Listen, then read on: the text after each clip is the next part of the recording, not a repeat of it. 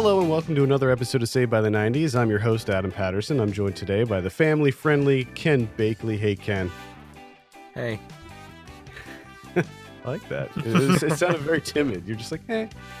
Well, you said hey, so I said hey. Oh, all right, fair enough. We're also joined today, this month by Film Pulse contributor Mint Marcellus. Welcome, Mint. Glad to be here. Glad to have you. November is my birthday month, but since I'm old and born in the 80s, we'll be celebrating Mint's birthday by taking a look back at November 1996. Hey, Fox kids, I'm Sinbad, and let me tell you what's up, okay? Check this out. This Saturday is going to be really bad. Sinbad it is, because I'm going to be hosting a whole morning of all new episodes of all your favorite Fox Kids shows. This is going to be large. I mean, extra large. I mean, humongous. I'm talking about big and tall sizes only. Sorry, man. No, I get so excited. I didn't want you to miss out. So be sure you're here with me, Sinbad, for a megathon of all new fun Sinbad Saturdays this Saturday, all morning long, here on Fox Kids. As ubiquitous as kids' movies were during the 90s, there were just as many family films, movies with wholesome themes skewing to a younger audience, but designed to appeal to a wider age group. November brought a myriad of family films to audiences, some became cult classics, and others not so much. Our first film this month is firmly planted in the latter category, featuring Bill Murray, Matthew McConaughey, and an orphan circus elephant, released November 1st. This is Larger Than Life. Good morning, Mr. Murray. Oh, no. Your mission, should you choose to accept it, I don't want it. is to transport an elephant Elephant?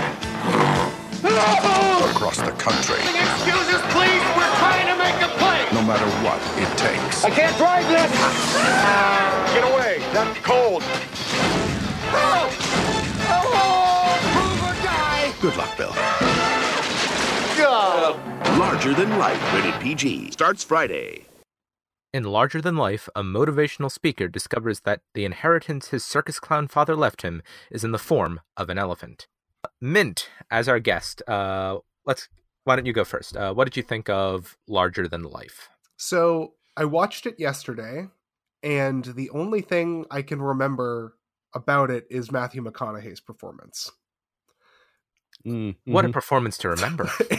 I want to know what the pitch was to him. Did he audition for this? Was this a passion project? Because it's so wonderfully bad. Yeah, it absolutely is. The funny thing about one of the main things that I remember with his performance was the mention or the description of the, as he put it, the, what do you say? Pig pecker? I don't know if that's appropriate to say on this show or not. I think that's PG-13 enough, Yeah, right? that's good. I mean, the movie itself is like PG, but it's such a random thing that he says, and it's such a random character because it's like the villain, right? It's like he's like the antagonist of the movie, but he's in it for such a short amount of time, but then he comes back and did oh my God, this movie is so bad. Yeah, we should back up and say, in this movie, Bill Murray's character has to take this elephant across the country, and one of the people he meets along the way is Matthew McConaughey's character, is this sort of eccentric, hickish, kind of super paranoid conspiracy theorist. Yeah, he's a truck driver, all amped up on trucker pills, like caffeine pills and stuff. So he's very high energy. Very high energy. Oh boy, is he ever. So Bill Murray stars as a motivational speaker, and the film begins with him doing one of his shows, one of his conferences or whatever. And it starts with this incredibly inappropriate human pyramid that he designs, and it looks like the actors that are in that role are very uncomfortable doing what he is asking them to do. This movie made me feel bad from roughly minute one. It's just the women that were being forced into this human pyramid seemed incredibly uncomfortable with the whole situation. And I don't know if they were acting or if they were really that uncomfortable being forced to do this or not, but it was a very cringeworthy moment to start the film with. I think they were sincerely uncomfortable because if you just play it on the surface value of the scene, everybody's kind of getting into what he's doing by then, but that's not conveyed at all through the actors who appear to be sincerely upset that essentially what happens is Bill Murray forces them all into a human pyramid while saying incredibly inappropriate things. It's amazing. Lee Bad. Yeah, it's also one of the most weirdly paced movies I think I've ever seen, because the villain doesn't get introduced until, well, what feels like halfway through the movie, but it's actually a little before that, because this movie's incredibly slow. And there's all of this stuff between Bill Murray and the executor of the will that's, I think, supposed to be funny, but isn't at all. Yeah. Yeah, this movie is 27 hours long. It is in real time. It's through Trax's entire week traversing the country. Yeah, it's supposed to be this kind of fun road trip romp. You know, you have Bill Murray and an elephant. What could go wrong there, right? Well, the problem is it is incredibly unfunny. Like, it just the humor. It's very lacking. I mean, it's not just that there's a lot of jokes and they don't land. It's that it's pretty much devoid of a lot of jokes. Like, they're just not. I think the funniest scene for me was the scene when Bill Murray went to talk to I guess it was a petting zoo guy, if I remember correctly. And again, I forget most of what happened in this movie. And a bird lands on his head. And that one scene made me laugh. And that was the only time I laughed in this movie, because his just deadpan response with, "Is that yours? Could you get it off of me, please?" And just the weird looking bird that landed on his head. I didn't laugh when it happened, but I did enjoy your delivery and recalling of this joke more than I enjoyed its appearance in the film. Joke. I never even heard of this movie. So we actually were going to have Ryan watch this for an episode of Ryan Watches a Movie that we never actually did. He watched the movie, but then he got sick or something, and we didn't end up recording the show. So he was forced to watch this movie, and we didn't even get a show out of it. And that was the first time when I was looking for elephant movies that I found this. And I never even heard of this before that. Yeah, there's really nothing for people to remember about this movie anyway, because like you said, there's no really famous jokes or even particularly elaborate scenes in it. There's maybe no single memorable factor other than the log line and maybe Matthew McConaughey's performance, but otherwise this movie is just a very thin vapor, but also one that goes on for about a week. Yeah, it is a slog. I mean, it's only an hour and 33 minutes long, allegedly, but it feels like it is a slog. I watched this on, I think it was like a Saturday afternoon or something last week, and I was just like, what is going on here? What is happening? This movie just keeps going and going and going. And you have these like weird relationships with the female characters. You have Janeane Garofalo, and the other actress is escaping me right now. I can't think of who the commercial director is. Of course. And of course the IMDb cast listing is all mixed up, so I can't remember her name. But you have these characters who I don't know if they were yeah, that's it. Yes, Linda Fiorentino. I don't know if they were trying to set up some sort of love interest with these characters. I couldn't really tell if that was the case or not. But either way, that didn't particularly work either. There's really nothing in this movie that works because nothing is given any weight at all. Because it's just all built on this presumption that the notion that Bill Murray's going around the country with an elephant is enough to keep us in for an entire runtime, but it really isn't. So everything just keeps happening, but it's all very lightly dusted over the main concept. But the main concept is really not that interesting.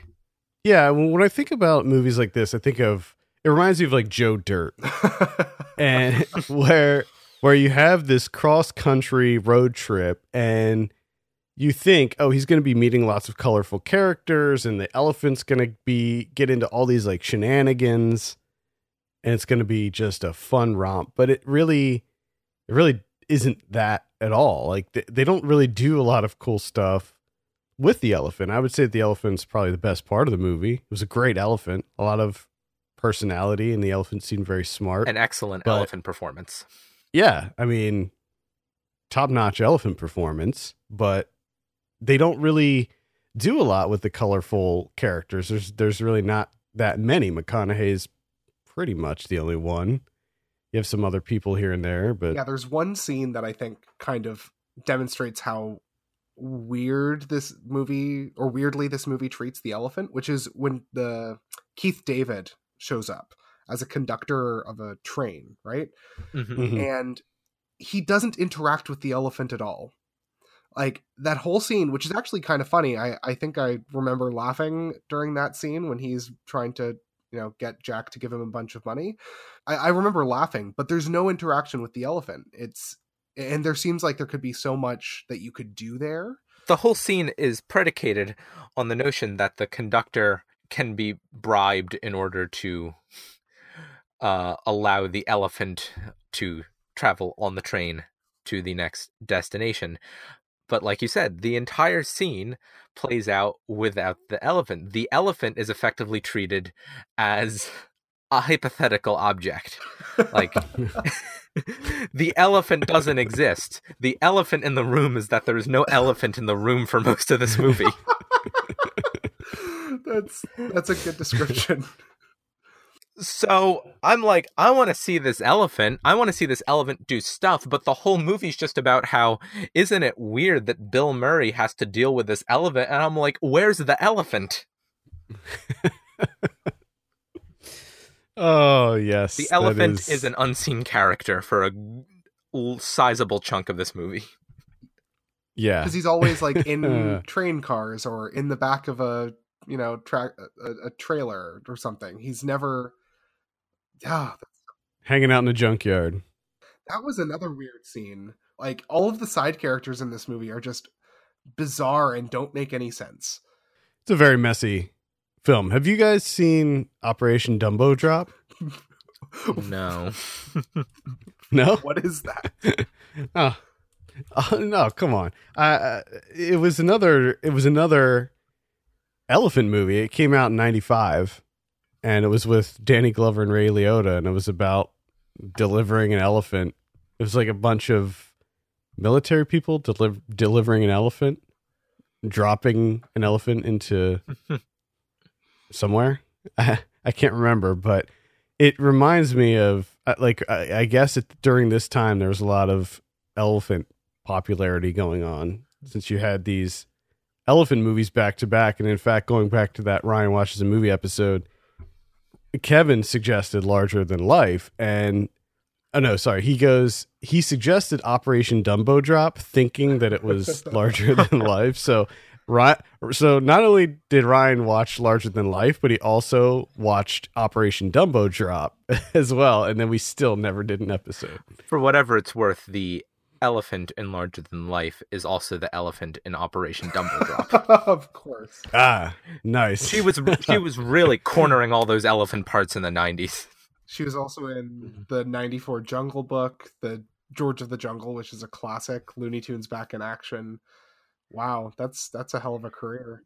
Do you think she was able to get a percentage points of the gross written into her contract?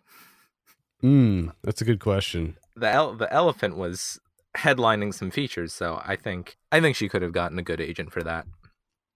I think there's a good article to be written about, elephant compensation. All right. Any final thoughts on Larger Than Life, Ken? No,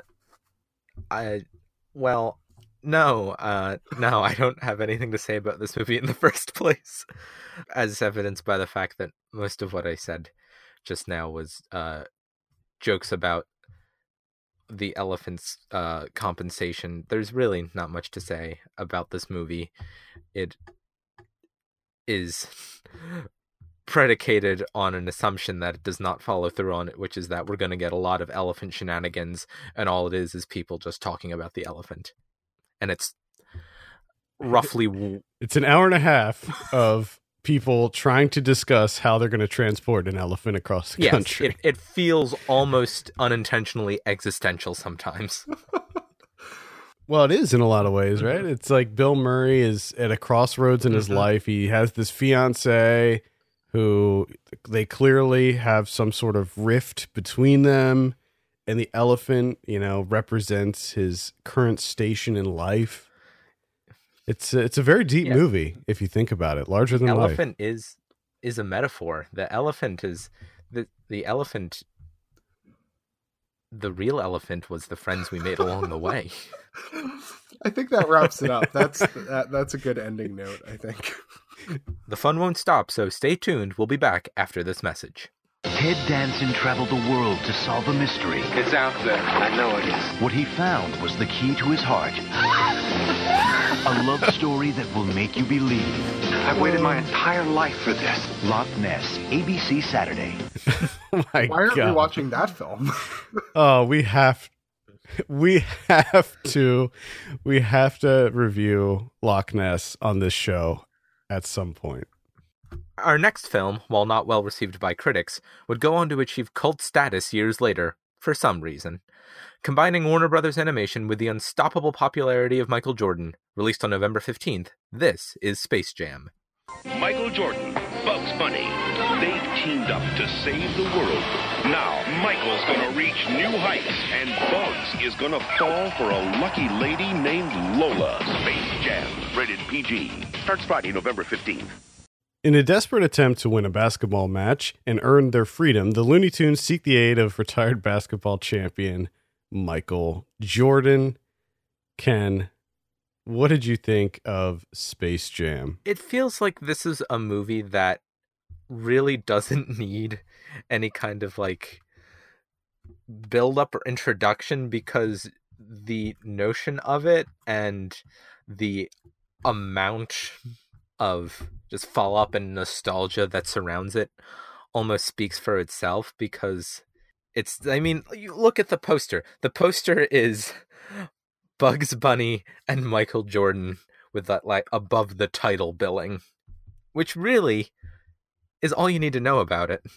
Pretty much, yeah. I mean, Bill Murray's in this too, so you have the Bill Murray connection there to Larger Than Life, but that's pretty much how it is. I've never seen Space Jam in its entirety. I've seen bits and pieces of it over the years.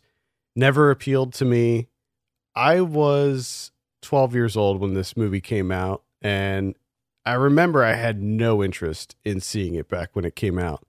And the R. Kelly song, the I Believe I Can Fly song, which first of all does not fit in this movie at all. Like when they play it in the actual movie, it's it doesn't the first fit. thing you hear, and it makes no sense. You're just like, why is this in this movie? This does not work. And the song was such a huge hit. It just played nonstop on the radio, on MTV. It just played over and over and over again. And it drove me crazy. And I think that maybe the song was what made me have a bad taste in my mouth about this movie from the get-go. So I never saw it when I was younger, and I had no interest. And now that I have seen it, I can say it's pretty bad. I don't understand why this movie developed this cult following. I think maybe it's because the people that were really young when this came out are older now and looking back at it with some nostalgia goggles or something. So am I gonna have to be the one defending this movie? Is that what I'm hearing? Yeah, I think so. So. Good to know.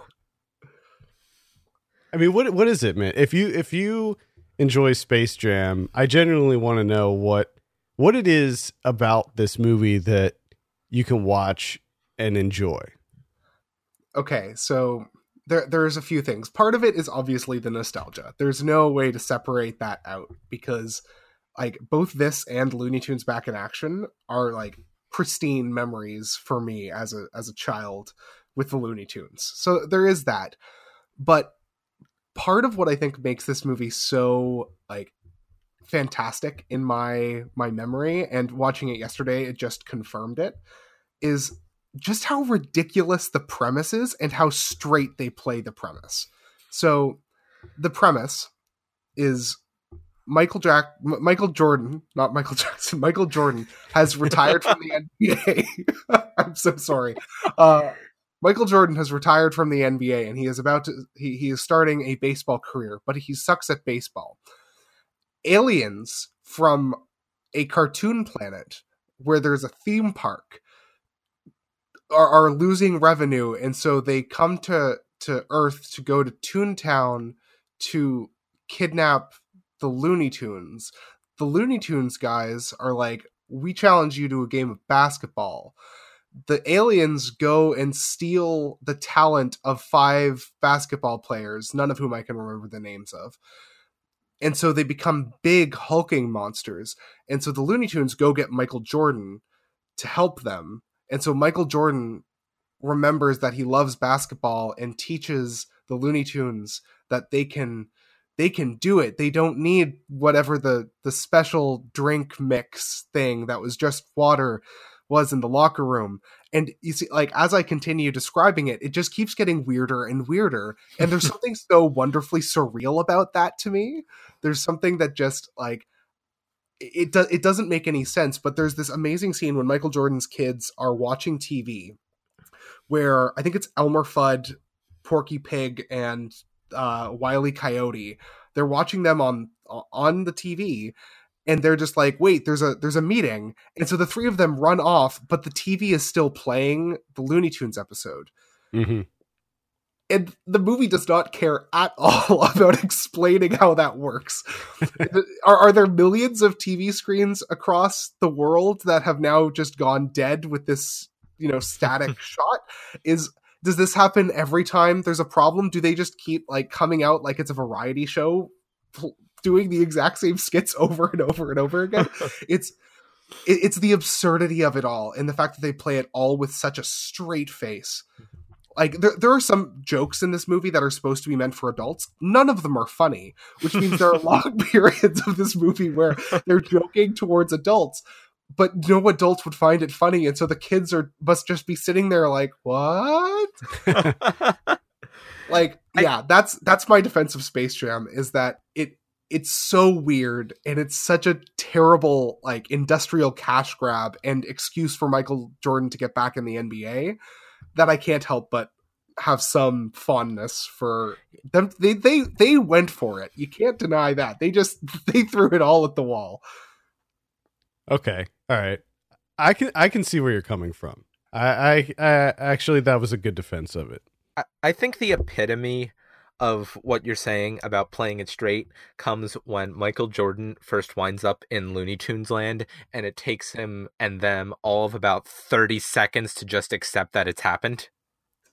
Like, exactly. There's that one scene where everybody's like, hey, Michael Jordan's here, and Michael Jordan's like, why is Bugs Bunny standing in front of me? And then the next scene is, okay, so here's what's happening.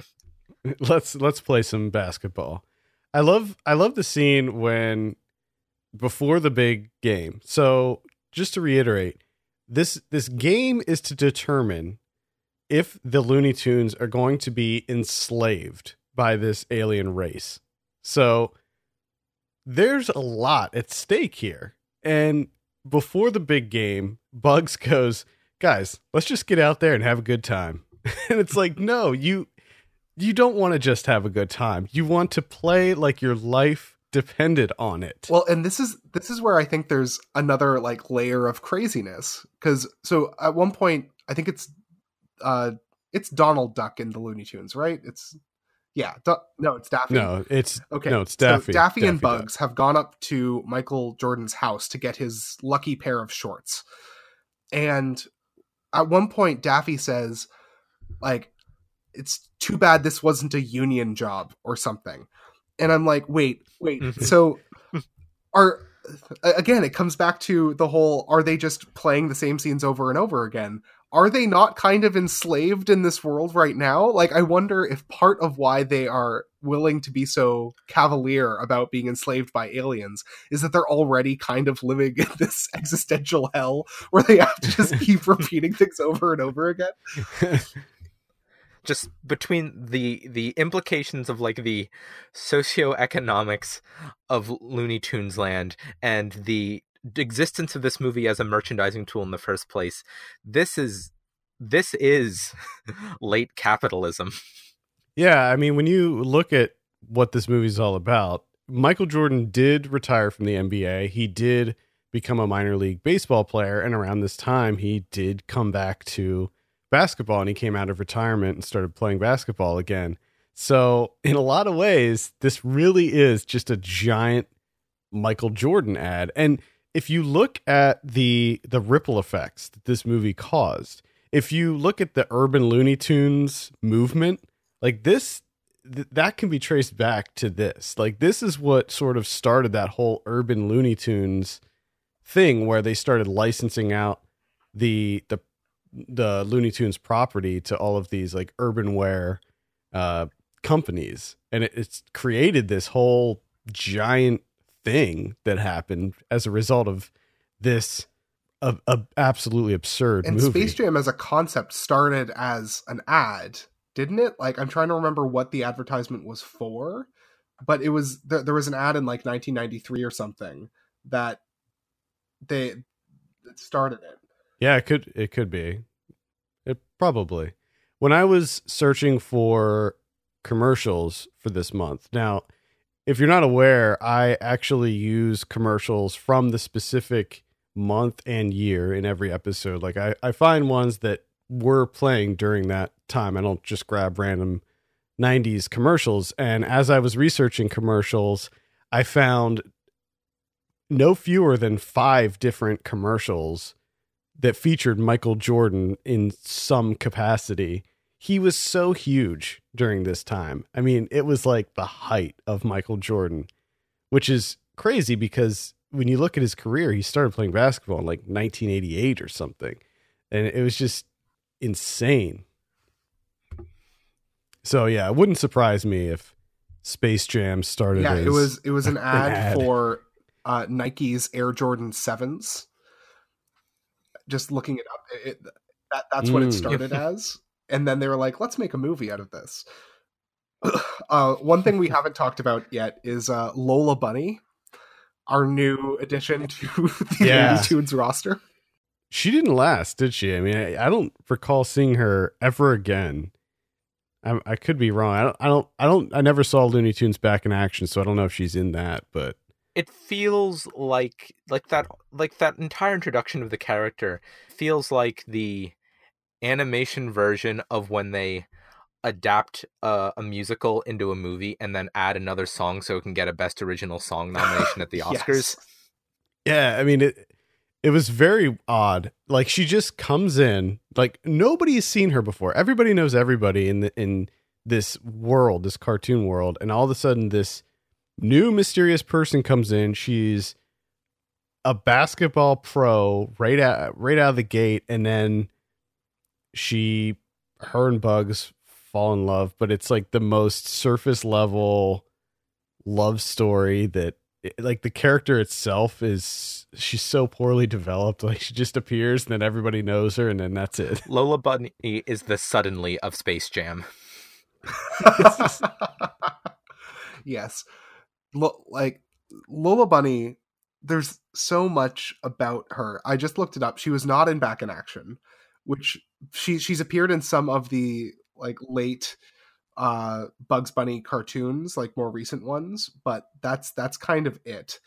And so during the big basketball game between the Monstars and the Looney Tunes, the whole stadium is filled with other Looney Tunes characters, right? Mm-hmm. So yep. Where is that where Lola Bunny would have been had she not, joined the team? Is that the insinuation that she's just like this other part of this giant seeming Looney Tunes world with characters that you've never heard of, that they can just bring in random people when they need, a sex symbol that's the offspring of Roger Rabbit and Jessica Rabbit. Right? That's kind of what we got there. Yeah. It was kind of creepy, to be honest with you. Like the way that she acted felt very creepy, and the love story between her and Bugs was also made me feel uneasy. I feel like there's a dark section of 4chan dedicated to Lola Bunny. I'm 100% sure. Absolutely.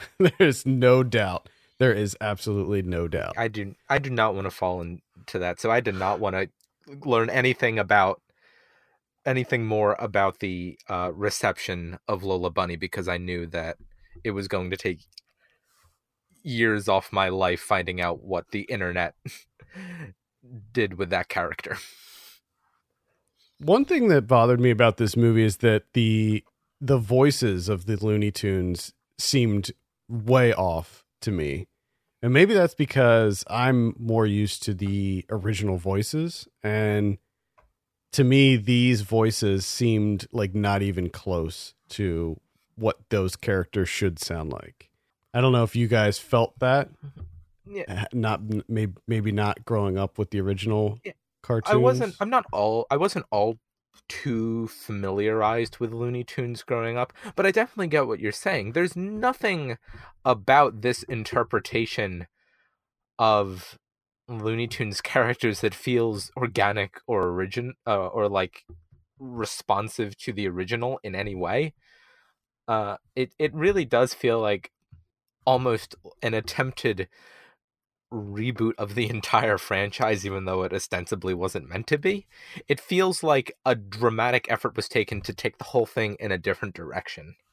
And I didn't think that the characters looked particularly good either. Like, I didn't like comparing this to something like Roger Rabbit, Who Framed Roger Rabbit. The quality of the animation, I feel, is there's nowhere, they're not even close to the quality of Who Framed Roger Rabbit, both on just an animation level and like a technical level too. I was imagining this movie being closer to Who Framed Roger Rabbit because you have the mix of 2D, hand-drawn animation with the live action, but it's not like it's cartoon characters in a real world. It's Michael Jordan and Newman from Seinfeld and Bill Murray in a cartoon world. So everything feels very green screened and not like they're really in the same world. Oh, definitely. Mm-hmm. There's that moment where the Monstars like turn Michael Jordan into a basketball. Like, oh God, yeah, I remember that. It's so awful looking. It's just unbelievable that how bad the animation for that was, and for the whole movie. No, you're totally right, Adam, that the animation is not good. Which is funny because Roger Rabbit came out like many years before that. When did that come out? Like 80, like 89, 80, something like that. Anyway, it was a long time before that. 88. And that 88. So that looks amazing. To this day, that holds up. And there were Looney Tunes characters in Roger Rabbit too. And it just, this just did not age well like that one did. I would say that this is more like Cool World. I don't know if you guys are familiar with Cool World. Is more akin to Space Jam. I've never heard of this movie. Yeah. Cool World? Oh man. It's a must watch. I am Googling it right now because I need to know what on earth you are talking about. Cool World. I'm sure that we'll be covering it on this show at some point, but Cool World, when I was a kid, I loved Cool World. I rewatched it years later and I was just like, oh my God, this is horrendous. The tagline is Hollywood if she could and she will. It was supposed to be sort of a more adult version of Roger Rabbit, but it doesn't really work. I mean, it wasn't R-rated or anything, but it was a little bit more. I'm going to be watching that tonight. No question. That looks amazingly bad. It is. It's pretty bad. There was one odd thing, and I don't know if you guys picked up on this. There's a scene in Space Jam when they did this Pulp Fiction joke, where it was like Elmer Fudd and I can't remember who else. They did this, and then there was this cut, and it felt like they screwed something up because it was this really like gnarly cut to the next scene, and it almost seems like they cut something out of it, but the editing was just so off during that transition. I don't know if they added the Pulp Fiction thing in like and sort of squeezed it in, or if they cut something out, or if it was just bad editing, but that felt very jarring right after that scene. And I think a lot of the structure of this movie is just nothing feels quite right. I feel like it's really designed for kids, where it's all very rapidly paced, and they don't really, going back to what Mint was saying, they don't really explain a lot of how this world works. And the whole time I was just thinking Michael Jordan is the worst father and husband ever. He just disappeared. He goes missing and he doesn't seem to be concerned about his wife or kids at all throughout this movie. He just abandons them. Yeah, there's a lot of, well, basically any peripheral detail about how these two worlds would coexist with each other, or even just have to respond to each other because they were interacting, is basically not acknowledged, which is kind of weird considering that that's all built on the fact that all the like the real world and the Looney Tunes world are coming together, and then when they get together, it's like nobody cares. Yeah, it's like they once they realize that it exists, they immediately accept and embrace that it exists. Like they're not nearly as bowled over with shock as a person should be. And I think it's interesting that the Looney Tunes world is aware of the human world, but not vice versa. They're there performing this show for some reason for us, for our enjoyment and entertainment, but we're not aware of their existence. But my question is, if that's the case, how do the TV channels, like, do they just, how does that work? How's the programming work? Are they just assume that these are beamed in from like a studio somewhere? There's just so many burning questions I have about this universe. I think it's like only next to the Cars universe does the, like, in terms of like the implications, like in Cars you have the Pope Mobile, which raises all these questions about, wait, did they crucify a car in or like a cart or something? This is the only movie that even compares to Cars in terms of trying to figure out all the implications that come from the just sheer lack of explanation for the film's events. I demand that the Ryan Coogler produced Space Jam sequel answer all of these questions. It has to be all exposition.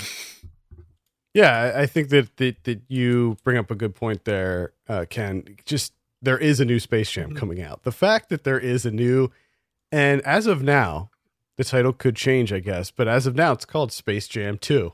So they're just making a straight up sequel. LeBron James is going to be starring in it, and I think that they're going to do a similar thing where they bring in a lot of current NBA basketball stars, and I don't know what the plot is going to be, but they're doing it. It's coming out. Space Jam 2. Are you kidding me?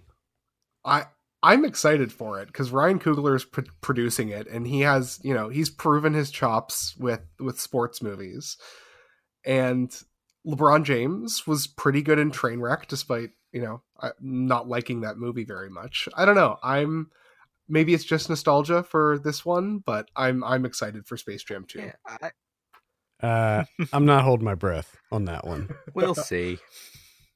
I mean, as long as it has Charles Barkley in it, this one had Charles Barkley. I should also mention that all of the NBA players that were in this were not good at acting, including Michael Jordan.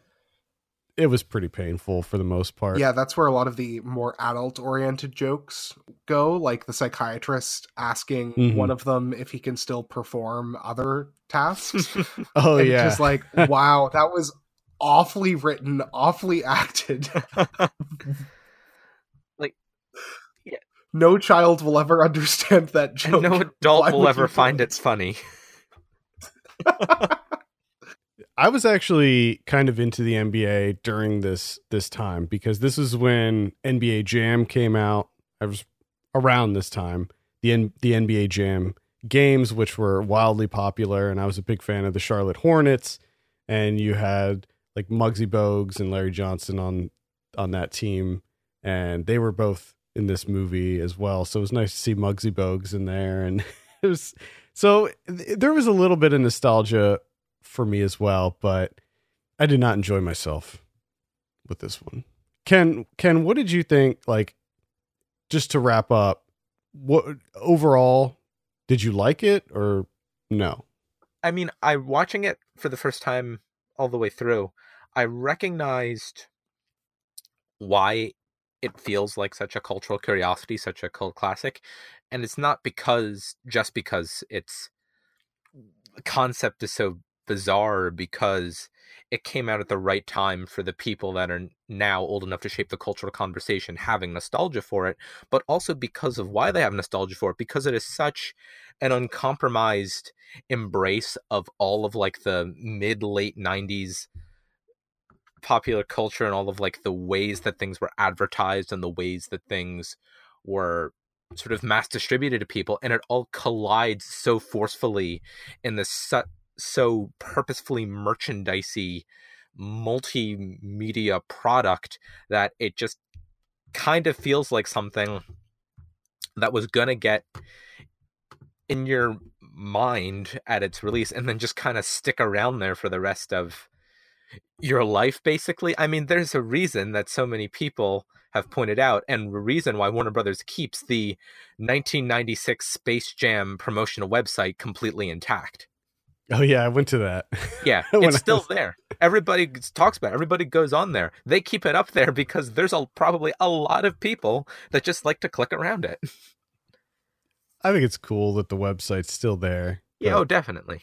Yeah. But I think that just speaks to it. It's just a perfect confluence of its time and of the kind of products and the ways the products were being marketed. And it just came out at the right time for the right people that can shape this conversation to have nostalgia for it. And if they were going to have nostalgia for anything of its ilk, you may as well go for Space Jam, the movie that is always the most in every respect.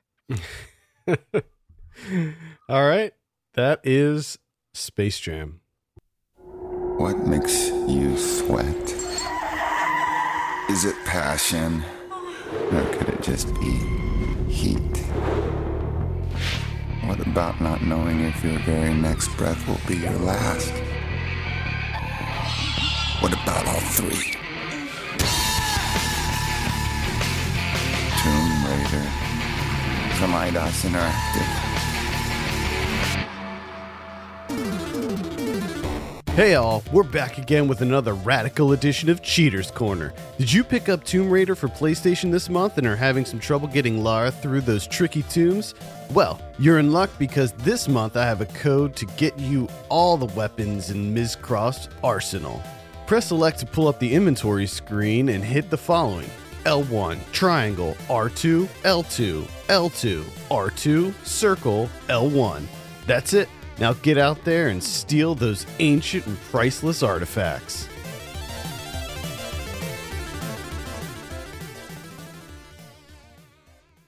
If there's one thing that brings families together, it's a shared love of unbridled consumerism, and there's no better way to celebrate that than our next film, the Arnold Schwarzenegger starring holiday classic released November 15th, Jingle All the Way.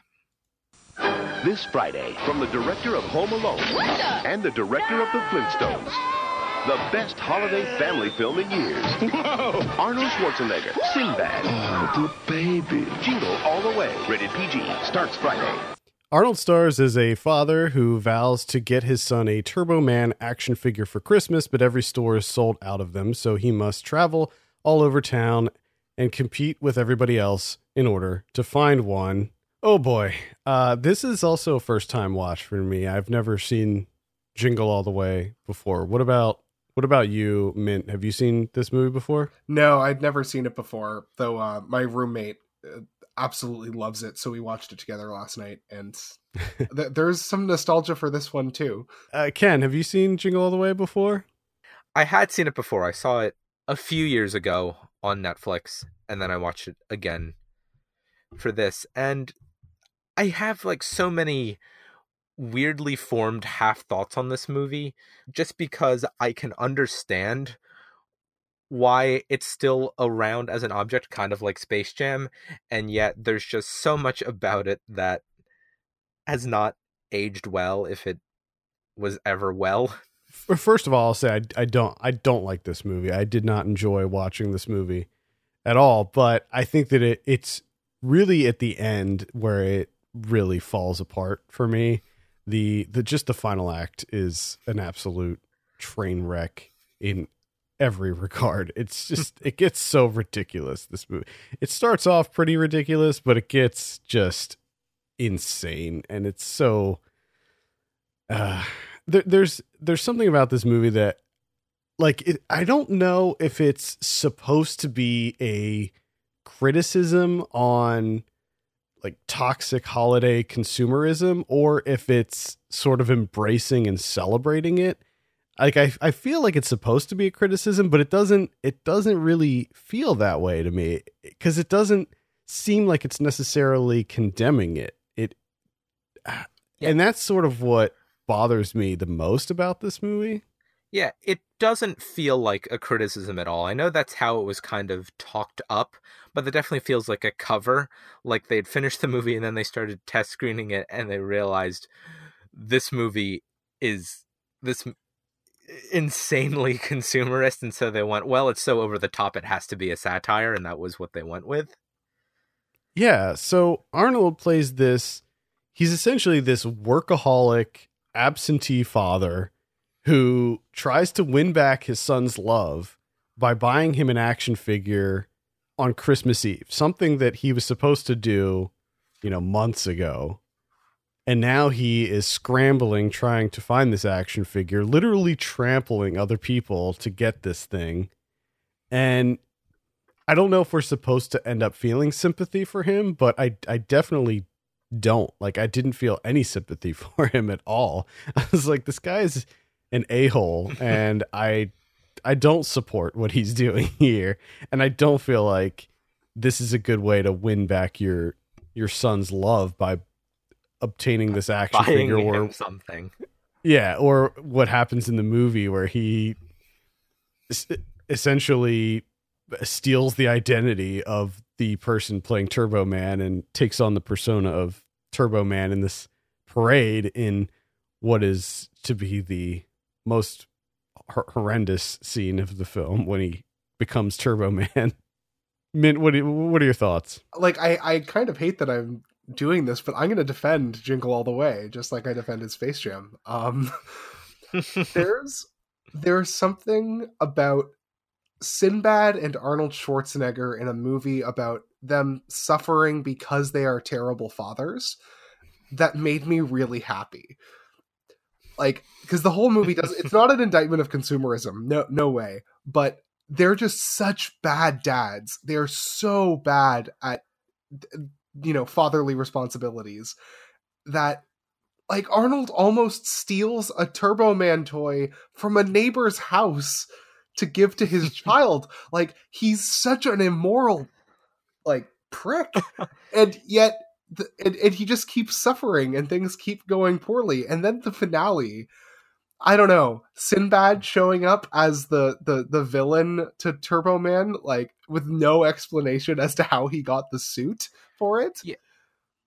Yeah, if Larger Than Life was existentialist, then this movie is just straight up nihilist. It's just about how you can do whatever you want to get your kid the dumb little toy, but he's still gonna hate you, and you're still a terrible father, and that's just how it is. Exactly. That is so. Anyway, buy stuff. It's Christmas. Yeah.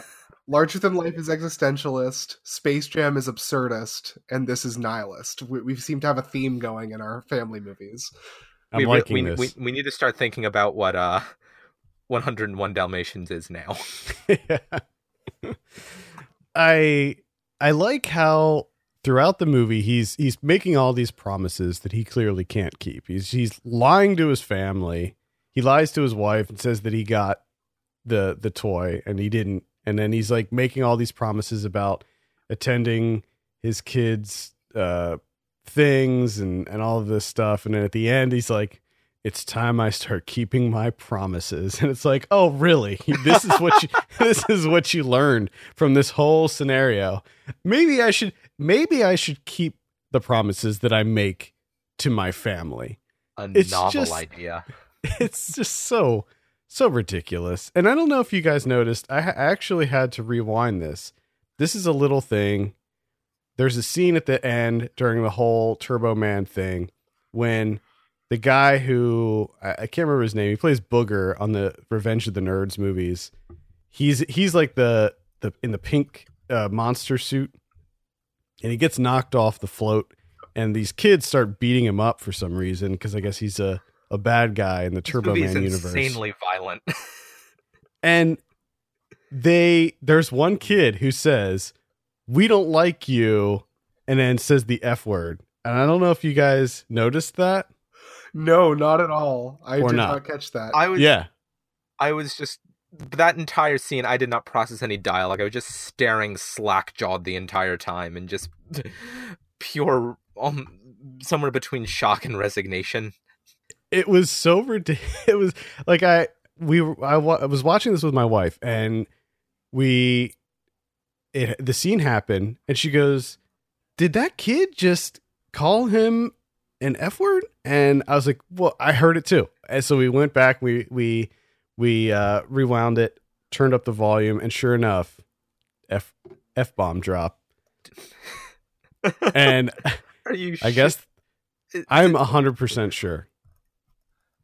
It does not appear to be in the ultimate arbiter of all morality in a film, the IMDb Parents Guide. I'm telling you, watch the scene. I'm not watching this movie again. Just watch that one scene. I'm not watching this one scene again. Booger gets knocked off the float, and a kid calls him a blank. And we can say that Jingle All the Way is homophobic. And so then we have Phil Hartman as the absolutely perfect neighbor who is hitting on and getting with all of the women in the neighborhood. So then there's this subplot happening with that and Arnold Schwarzenegger's wife being hit on by Phil Hartman. Seems very odd. Like, he's good, but that character is so upsetting. Yeah. That is such an uncomfortable character. Yeah.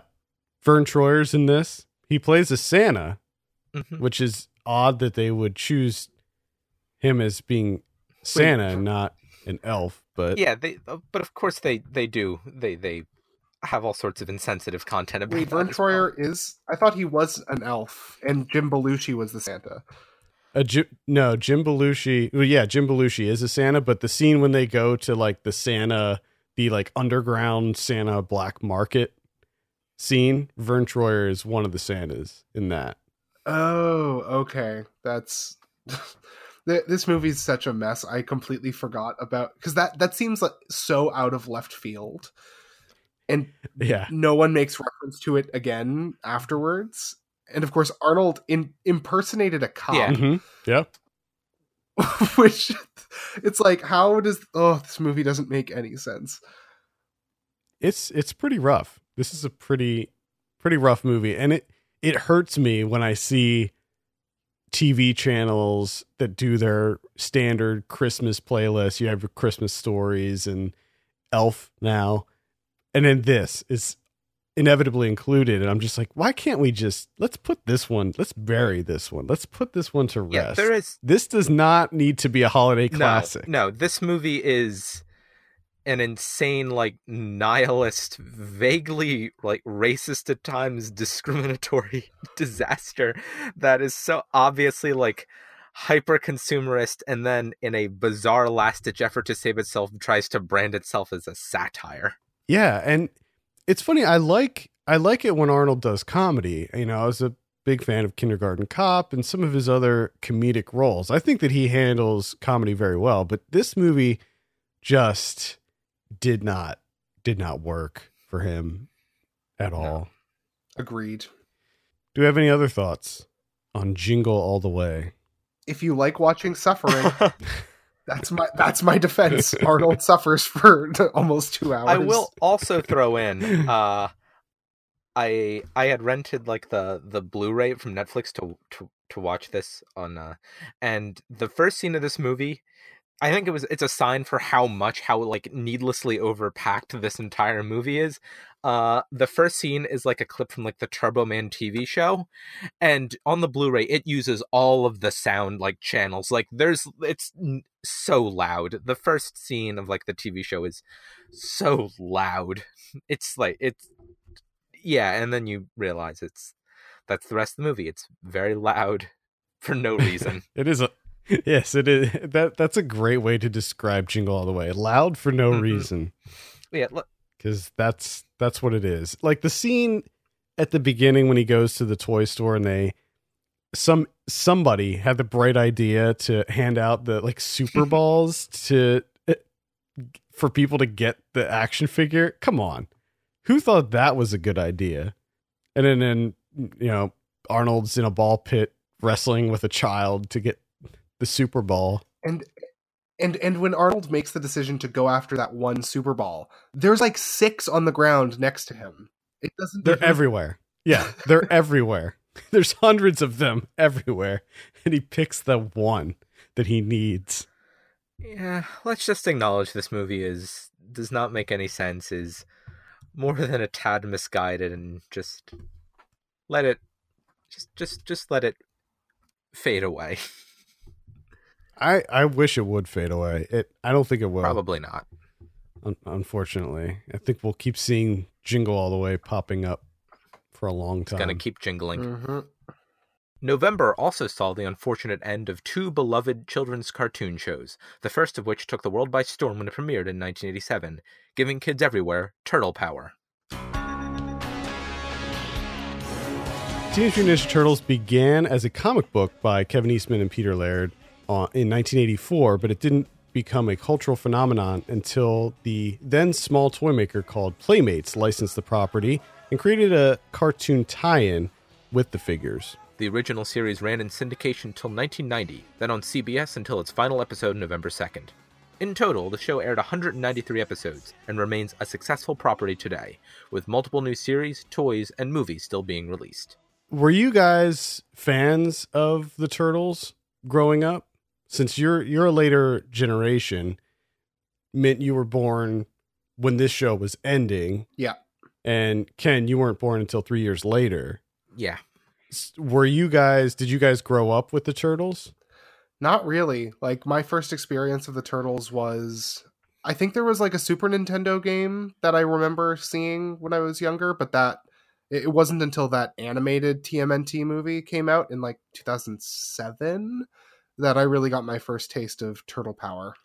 Yeah, I kind of missed the turtle thing altogether. I mean, I knew what it was, just because it was such a cultural phenomenon, as we said in the intro. But I always was, if nothing else, really, really happy that there was just a mass object of pop culture that was just called Teenage Mutant Ninja Turtles, which is a great title.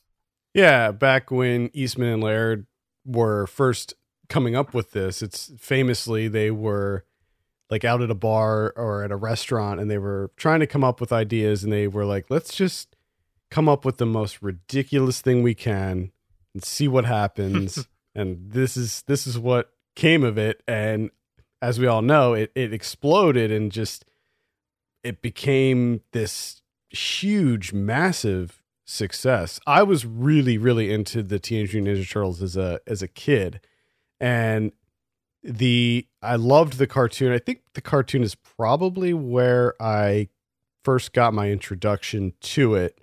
And then the action figures were a big part of it as well. They sort of go hand in hand. And I think the action figures came first, actually, and then the cartoon was like very shortly after. And I was like so into it. I still have like all of my original action figures, which hopefully are worth some money at this point. But I was in like the TMNT fan club, and they sent me like a bandana, and I would wear the bandana. And there was like a Broadway show. They went on tour. They released several music albums. It was just a huge thing. And by 96, though, I was not into it anymore. As I said, I was 12 by this point, and I hadn't watched the show in many years. And the show was on for like 10 years. So this was did you guys watch the final episode? Sure did. Yep. So when CBS picked it up, so it was in syndication, as we said, and CBS then picked it up and it had like the sole rights to air it. And when they picked it up, they sort of made it more edgy. You'll notice in the later episodes, they changed the intro music. So it wasn't sort of that classic intro music. They made it this horrible sort of metal rock music that was awful. And they made it a little bit more in line with the movies, which were really popular. The movies were a little bit darker and grittier than the original cartoon. It was still a Saturday morning friendly, though. And I got to say, rewatching this final episode, I feel like the show went out with a whimper rather than a bang, because going back and watching it was not very enjoyable for me. I just don't know what was happening. Like, it felt like I was watching, the last episode of a TV show I'd never seen another episode of. There's so much going on, and there's no exposition, which, normally I'm okay with, but I needed something to get me through, because this was just so much, so many alien characters that did not have any connection to anything I was familiar with. I think what probably happened during this time, I think the popularity of the Turtles was waning, and they were just flooding the market with as many toys as they could. And they were introducing all of these different characters into the show so that they could justify making more toys. The lineup of Turtles action figures was absolutely insane. I mean, there were just probably hundreds of characters and vehicles and everything that you could buy. And by 96, Shredder is famously their arch nemesis. He was gone. I don't know what happened to him. And they had some new alien nemesis that they were dealing with. And he wasn't as cool as Shredder. But yeah, there were a lot of aliens and a lot of things going on in this. It didn't feel like a finale, though, to me. No, there's very little about it except for maybe, stray scenes here and there that indicate that there's anything final about this, which I suppose is a valid way to do a finale, just to keep all of the characters in place and whatnot. But yeah, I can now say that I've seen an episode of the show, but there wasn't really much for me to latch onto. But at the very least, I know all the names of the characters and whatnot just because it is so well known. Yeah, I think if I went back and watched the original episodes that I watched as a kid, I think I would feel the same way. Like, oh boy, why did I like this so much? It's too much of a kids show for me to like it as an adult. Like some stuff I can go back and watch now and still enjoy, but this I'm not sure. I can go back and watch the movies, the live action movies, and I still enjoy those for the most part. But A little disappointing going back as a big Turtle fan. While Teenage Mutant Ninja Turtles may have saturated the market and ended with a fizzle rather than a bang, the next show we'll be discussing tore through 90s kids shows like a comet, igniting controversy while entertaining both children and adults alike with its gross-out humor and adult themes.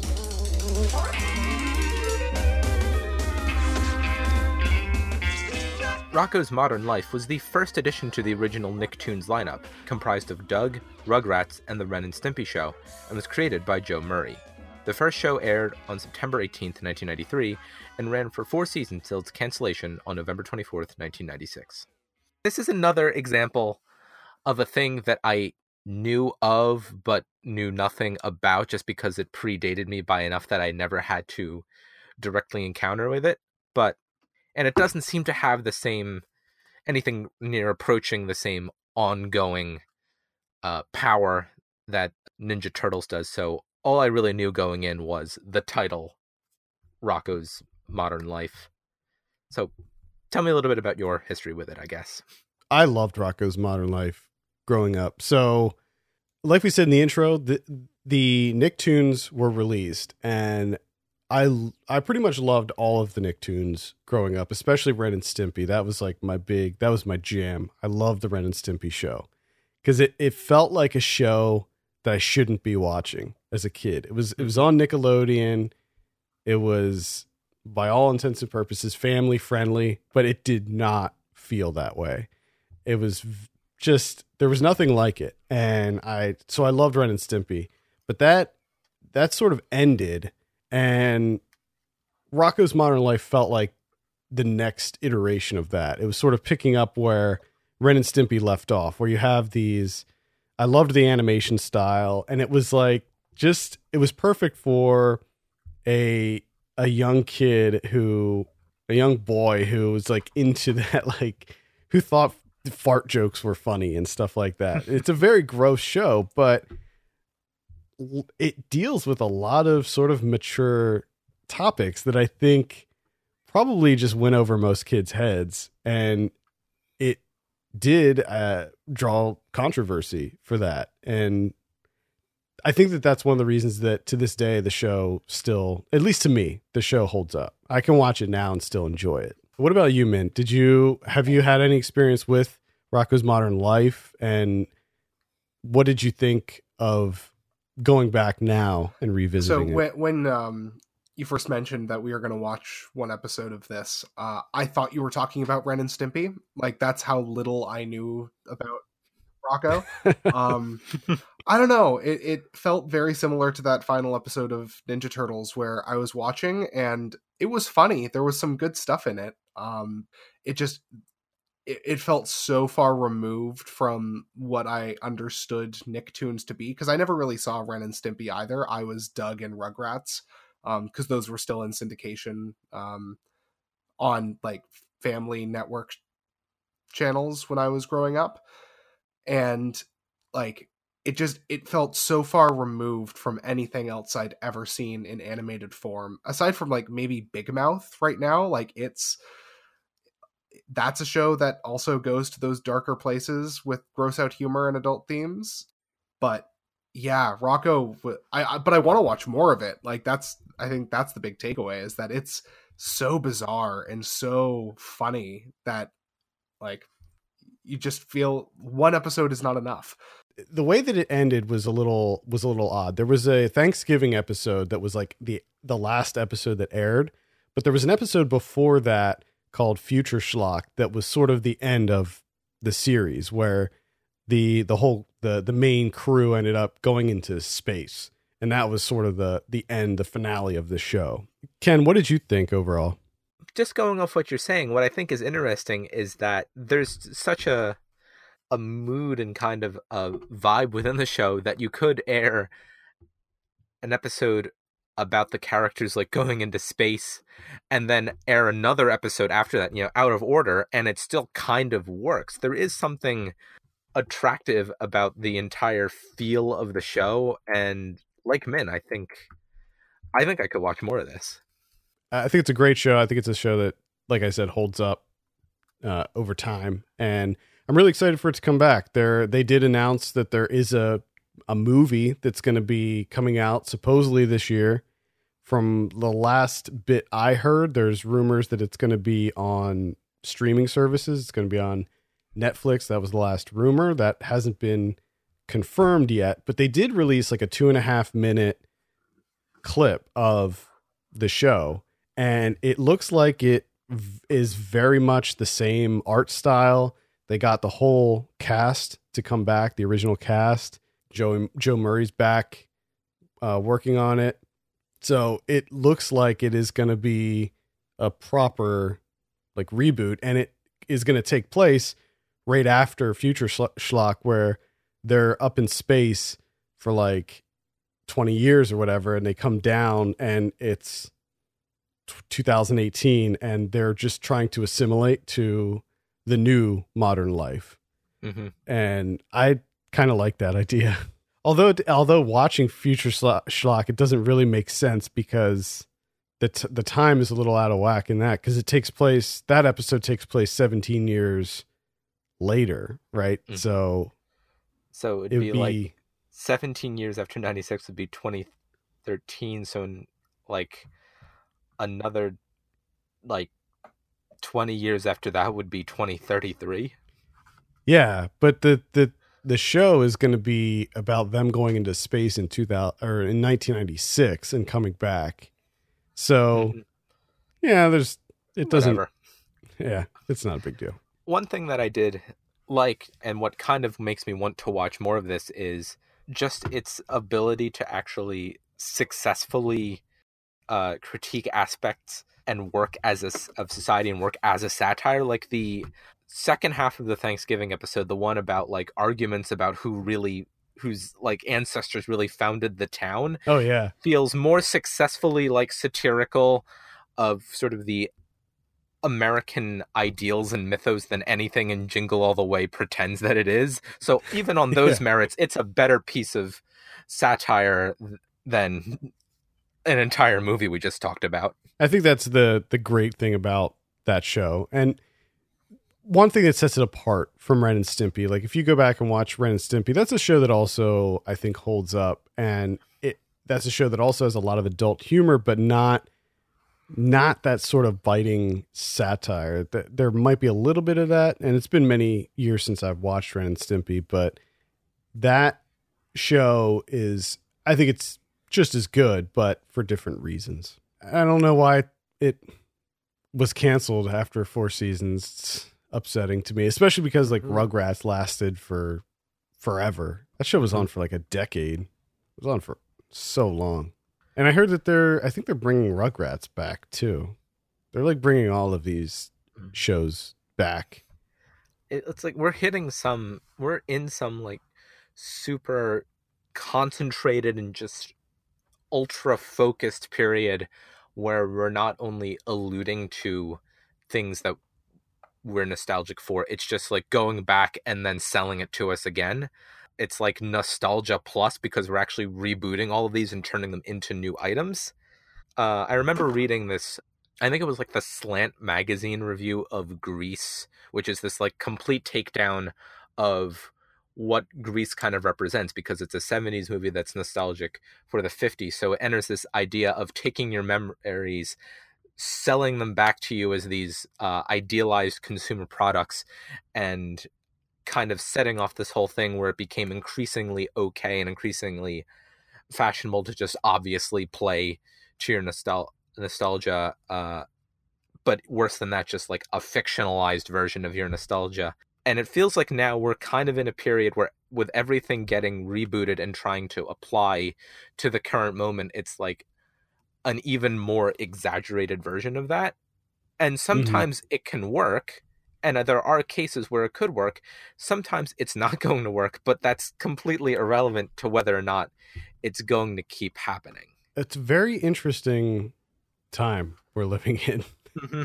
I don't know if it's good or bad, right? Like, I think it's bad that we're seeing fewer new and original ideas, but also if you can reboot a dormant franchise and make something new and wonderful out of it, what's the big deal? You know, Yeah. like Halloween came out, and it's a good reboot / sequel. It revitalized the franchise, and I'm hoping that, you know, the Rocko's Modern Life, the movie's been delayed multiple times. It's done from what I understand. Like it's ready to go, but there's something going on with the distribution of it. Like it was originally going to be on Nickelodeon, but now they're saying that it could be released on Netflix. And what I'm wondering is if they're working out a deal to like bring the show back proper. And because there's been a lot of, you know, when they first released that footage, there was a lot of buzz around it. So I'm hoping that the reason that it's been delayed is because they're actually working on a new series. Perhaps. And I think that would be great. Yeah, I would like that, because just from the episodes that I saw in preparation for the show, there is really something about this that interests me and I thought was very clever and enjoyable. And so I'd be very happy to see like a full-scale wave of interest coming back for Rocko's Modern Life. Now, if only they could bring back the Adventures of Pete and Pete, that would be I'd be extremely happy. We need to keep talking about the Adventures of Pete and Pete on the show. We will, trust me. If you want to see Rocko's Modern Life, by the way, they have it on the streaming service VRV, VRV. There's the Nick Splat channel on there, and you can see, I don't think it's the whole series, but they have like maybe seasons 2, 3, and 4 or something like that. I'm not sure if it's the whole thing, but there's a lot of episodes that you can watch on VRV. It's morning. You're feeling great. You're in a hurry. You're hungry. It's Little Debbie to the rescue with a lot of great tasting breakfast goodies. Just a few more reasons Little Debbie is America's #1 snack cake. Our last film this month was adapted from a Walt Disney animated film. This might be a common practice now, but back in 1996, this had only been done once before. Directed by Stephen Herrick and released on November 27th, this is 101 Dalmatians. 101 Dalmatians are missing. Dog napping. It's a dreadful thing. Now, They're here. it's time to call in the specialist. Those puppies! Walt Disney Pictures presents a whole new breed of adventure. Glenn Close, 101 Dalmatians. Rated G. Now playing at a theater near you. An evil high fashion designer plots to steal Dalmatian puppies in order to make an extravagant fur coat, but instead creates an extravagant mess. Oh. This is, I think, pretty clear cut a case of a complete Oscar nomination snub for Glenn Close. Where was her Oscar nomination? Absolutely. Yeah, Absolutely. Her performance is a masterpiece. yeah, she was fantastic in this. I mean, back when this came out, she was getting a lot of praise, but definitely got the snub. Yeah, she was nominated for the Globe, but lost to, of all people, Madonna for Evita, which I think is funny. God, that movie was so big back then.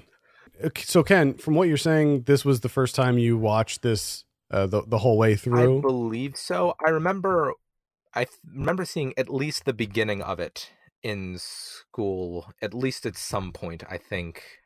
At some point in grade school, I remember seeing the beginning of this movie, but I can't remember seeing the rest of it, and even from what I saw, I can't really remember it all that much. So this was my first time seeing it all the way through. I thought it was fine. Nothing quite reaches those sort of giddy, ecstatic heights of Glenn Close's performance, but there's nothing in here that's like truly bad or misguided. I kind of had fun with it. Yeah. Mint, what about you? Have you seen this before, or is this a first time watch? So I might have seen it when I was really young. I can't be sure because I know that I saw 102 Dalmatians, the sequel, in theaters when I was 6. because Glenn Close was too scary for me, and I ran out of the theater crying. My vivid memory of my first theater experience, though I'm sure I'd been to something before that. That's the first memory.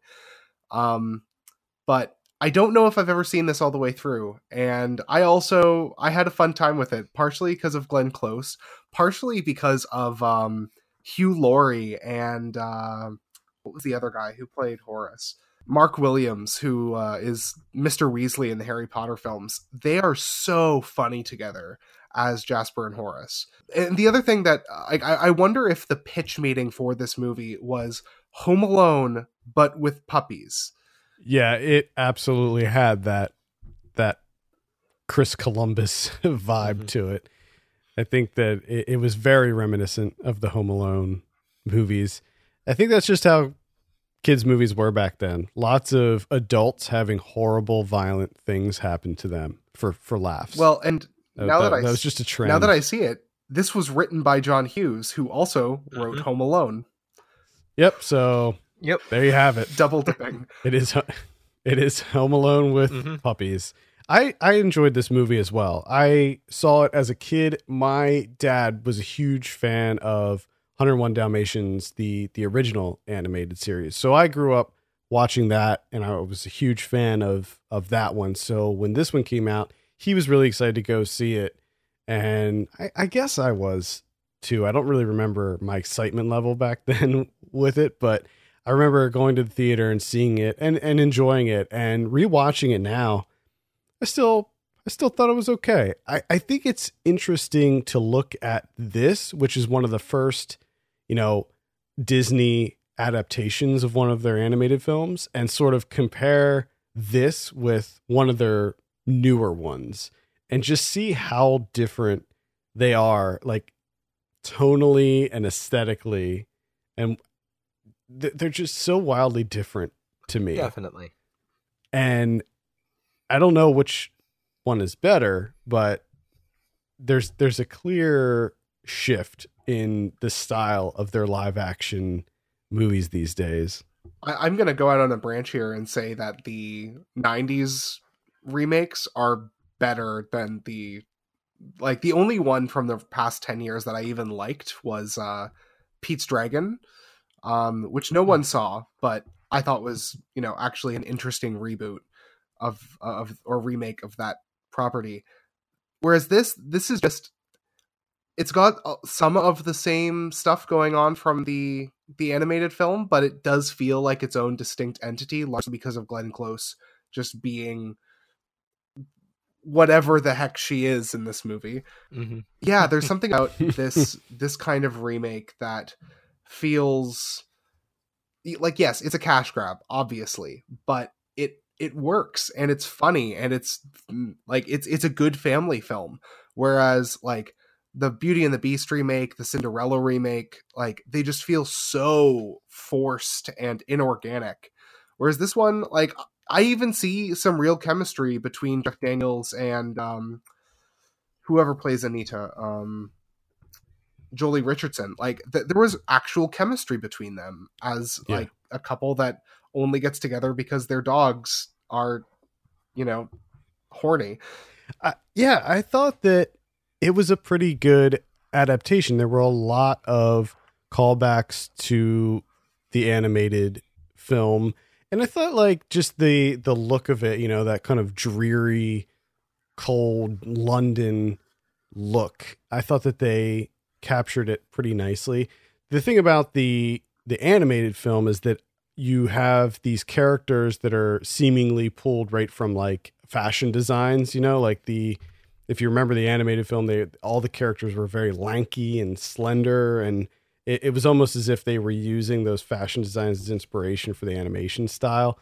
And that didn't quite translate over to this, but I almost think like it would have been a better idea for them to have this be more of a period piece and have it set, back whenever the original one, like the 60s or whenever the original one was set. Because you have like Jeff Daniels, who in the original movie, his character Roger was a musician, I believe. And in this, he's a video game designer.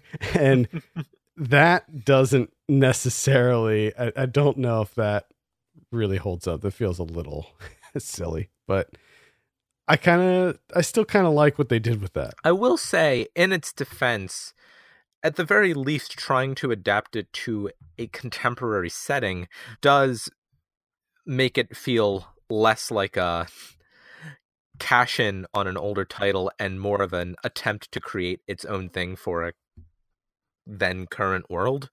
Like, I think the main problem I had with the Beauty and the Beast remake, which I did not even get through, was that it instantly from the word go feels meaningless. It feels like there's no attempt to justify its existence. Whereas this one, it's like we're not only changing it from animation to live action, we're also updating the setting a little bit. I think that they did a good job that, this is an era before CG completely took over. I think if you were to make this movie now, all the dogs would just be CG. And I think that it was a good choice. There's obviously some CG in there, specifically like when they're coming down the rain spout and stuff like that. But using actual dogs and puppies in this, I think, was a very good choice. And also, they don't talk in this, which is a big thing. The dogs, they don't talk. They're just dogs. And that was also, I think, a really good choice for the time. Yeah, I think that's pretty much it. I'd say it's a light recommend for me. It was okay. Pretty inoffensive. Lots of adults having terrible things happen to them for the enjoyment of children. Yep. It's a strong recommend for me. Like, Christmas season is coming up, and I will probably be watching this again in a couple of months because it's a very cozy movie. It really worked for me. Strong recommendation for Glenn Close and all of the puppies. That's it. The thing about Cruella de Vil that can't be underscored enough is the fact that she wants to slaughter these puppies for their fur. She literally wants to murder all of these puppies. It's terrifying. And it's just such an odd thing to make a family film out of. Where she wants to mercilessly skin these animals for their fur. Yeah. I don't know if I No, it's terrifying. I don't know if they'd make something like that.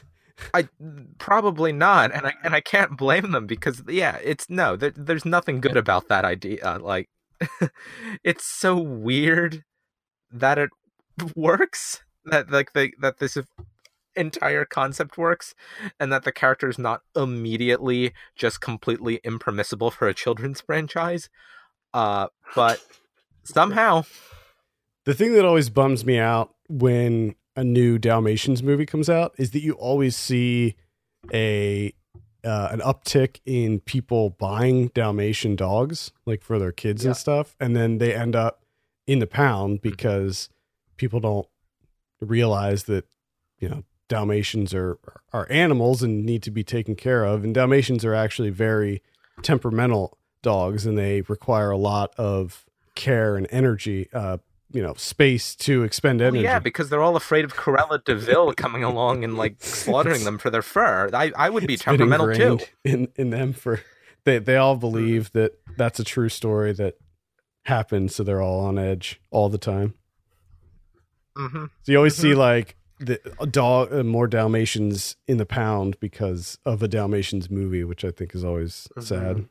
Yeah, like that was one of the, and I'm reading now, that was one of the like main objections to the film by animal rights groups when it was released in 96, is that they knew that it was going to happen. All right. I think that's going to do it for this month. I want to thank Mint Marsalis for joining us. Be sure to DM us your 90s memories on Twitter at 90spod, or send us an email at 90s@filmpulse.net. And if you could, please give us a review on iTunes. It helps us out a lot, and we appreciate it greatly. Until next month, for Ken Bakley, my name's Adam Patterson, and this has been Saved by the 90s. Bye, everyone. So long.